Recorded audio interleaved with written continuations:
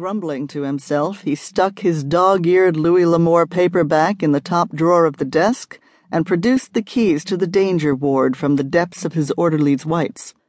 3 o'clock in the morning. Time for his rounds. Claude had been an orderly for most of his adult life. He'd originally intended to go into pro football, but a bad knee injury in high school put an end to that career before it had the chance to begin. He later discovered that standing 6'3" and tipping the scales at 280 pounds had its distinct advantages in the healthcare field. However, even at the age of 38, with high school 20 years gone and his midsection devolved into flab, he still wasn't anyone you'd want to fuck with. He started work at Elysian Fields 7 years ago, and as funny farms go, it was an okay job.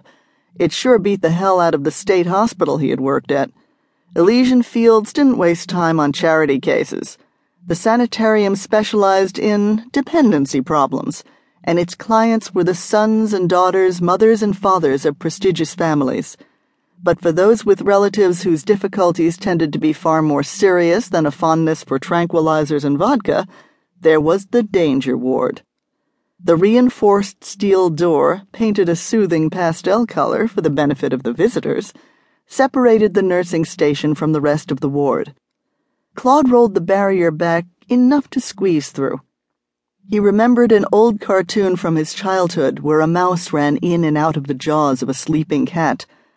Funny how he always thought of that when he did his rounds. He walked past the day room where the better-behaved inmates were allowed to watch television and play ping-pong during the afternoon. Most were so heavily medicated all they could do was sit and stare at the tube or out the windows. There was no attempt at rehabilitation in the danger ward, although no one came right out and said it. Much like how no one mentioned the exact reasons why these people were locked up, but such discretion was what their clients paid them for. All in all, Elysian Fields wasn't any different from any other private asylum. Except for her. Claude grimaced involuntarily. Hell, this used to be an easy shift. Except for a patient having the odd nightmare now and then, there wasn't much for him to worry about.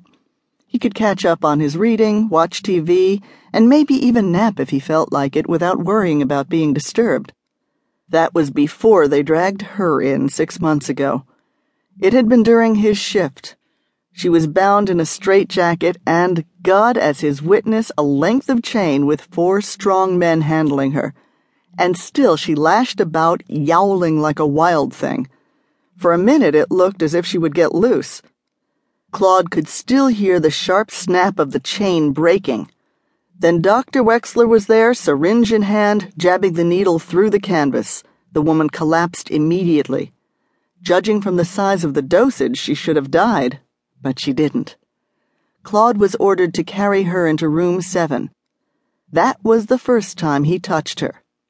It was enough. That's when his job got tough. Since that night, he hadn't had a single shift go by without one of the inmates waking up with the night horrors. They all claimed the woman in room 7 walked into their dreams. They couldn't, or wouldn't, elaborate on the details. Claude described some of the dreams to Dr. Morial, the ward's on-call psychiatrist. Dr. Morial asked him if he liked his job, so Claude let it drop. Life was complicated enough without trying to figure out why a bunch of loonies should fixate on a fellow inmate they had never seen, or how they could possibly describe what she looked like. He wondered if the patients were equally restless during the day. Somehow, he doubted it.